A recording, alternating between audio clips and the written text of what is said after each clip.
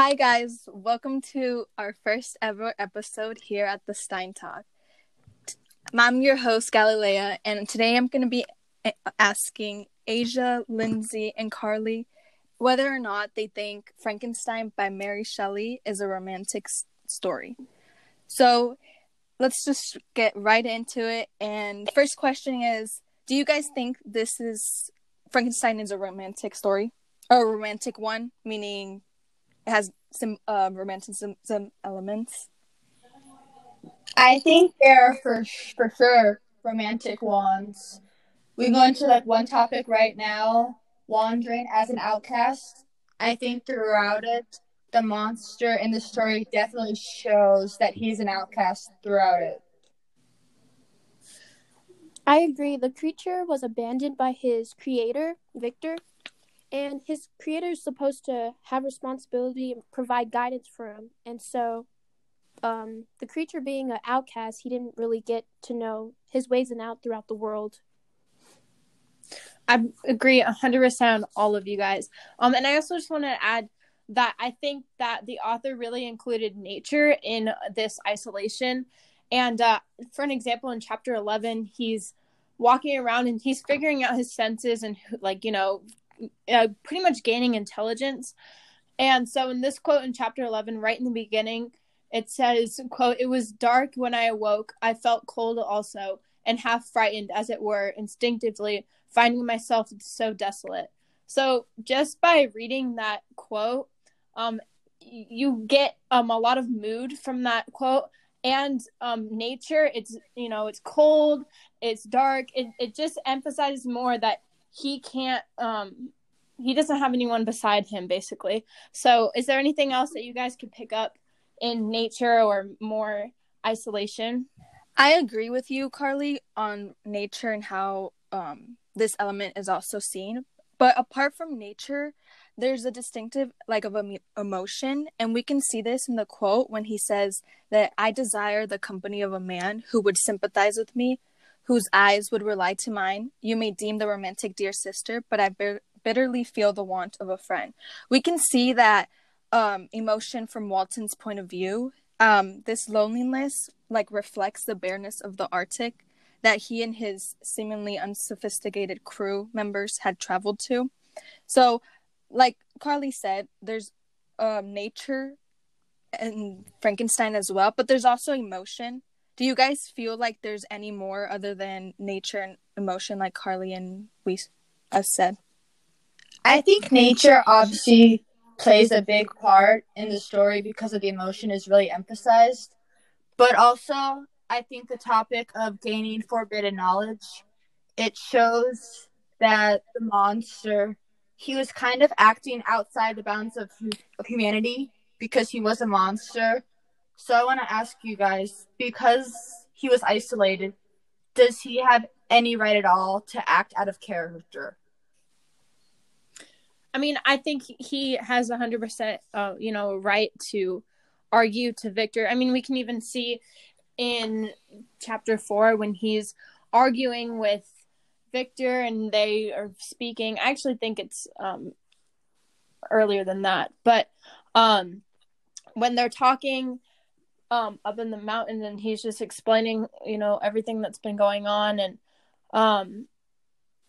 I mean, he's obviously very upset with Victor. It's not like he's it's upset, and he's also kind of like, hey, you abandoned me and you really didn't get to know me. So of course, and Victor, I think, is at fault a little bit because he really didn't know his creation. He just kind of got so frightened and his worries took over him, and that's why it just didn't end well with the relationship between the two characters.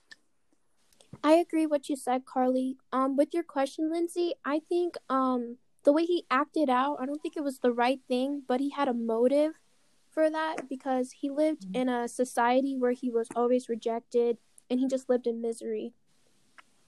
I agree with you guys too. I think that because Victor, his creator, abandoned him at such a right when he created him, it made him angry, made him do these things. And I feel like he kind of had a right in a way, but at the same time, like Asia said, what he did wasn't right at the same time. But because he was abandoned, I guess he saw this as a way to like a coping mechanism, I guess, in a way, just because you're rebelling against, like, in a way, to your parent.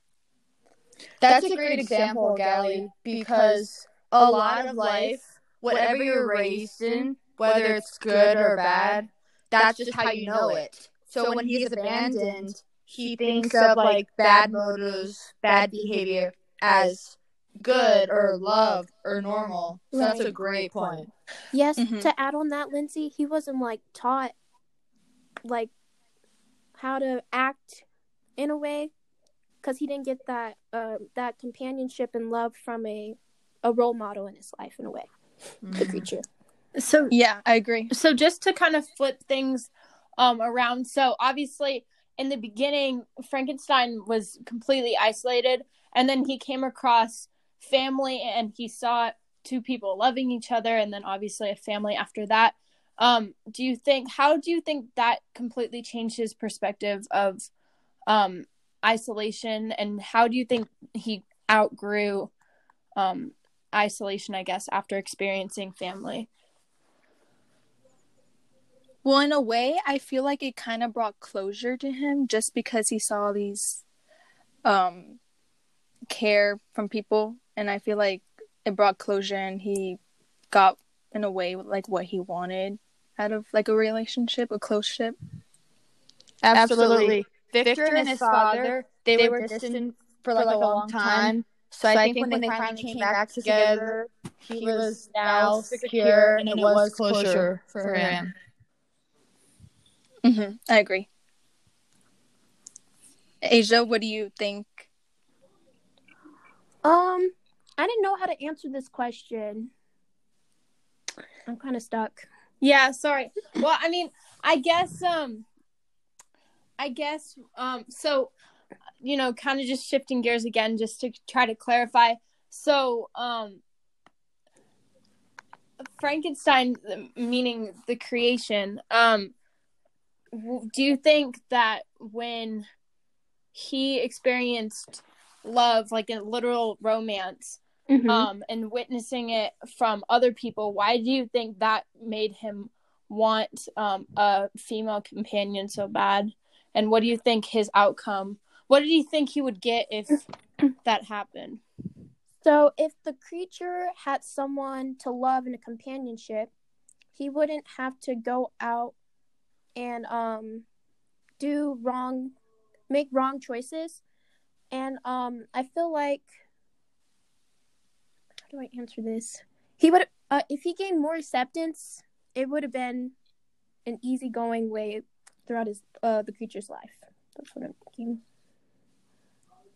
I agree. I think it, at the end of the day, a relationship with someone apart from your parents, in a way, but pertaining to the creature, I think it would just bring closure, and overall just wouldn't make him into the person that he is, as far as doing these bad things. And I feel like having a female creature and someone that he can relate to, in a way, because of how he looks and how she would look, I feel like it would just give him like acceptance in society, and he wouldn't really care how he looks, just because he has someone that looks like him, cares for him.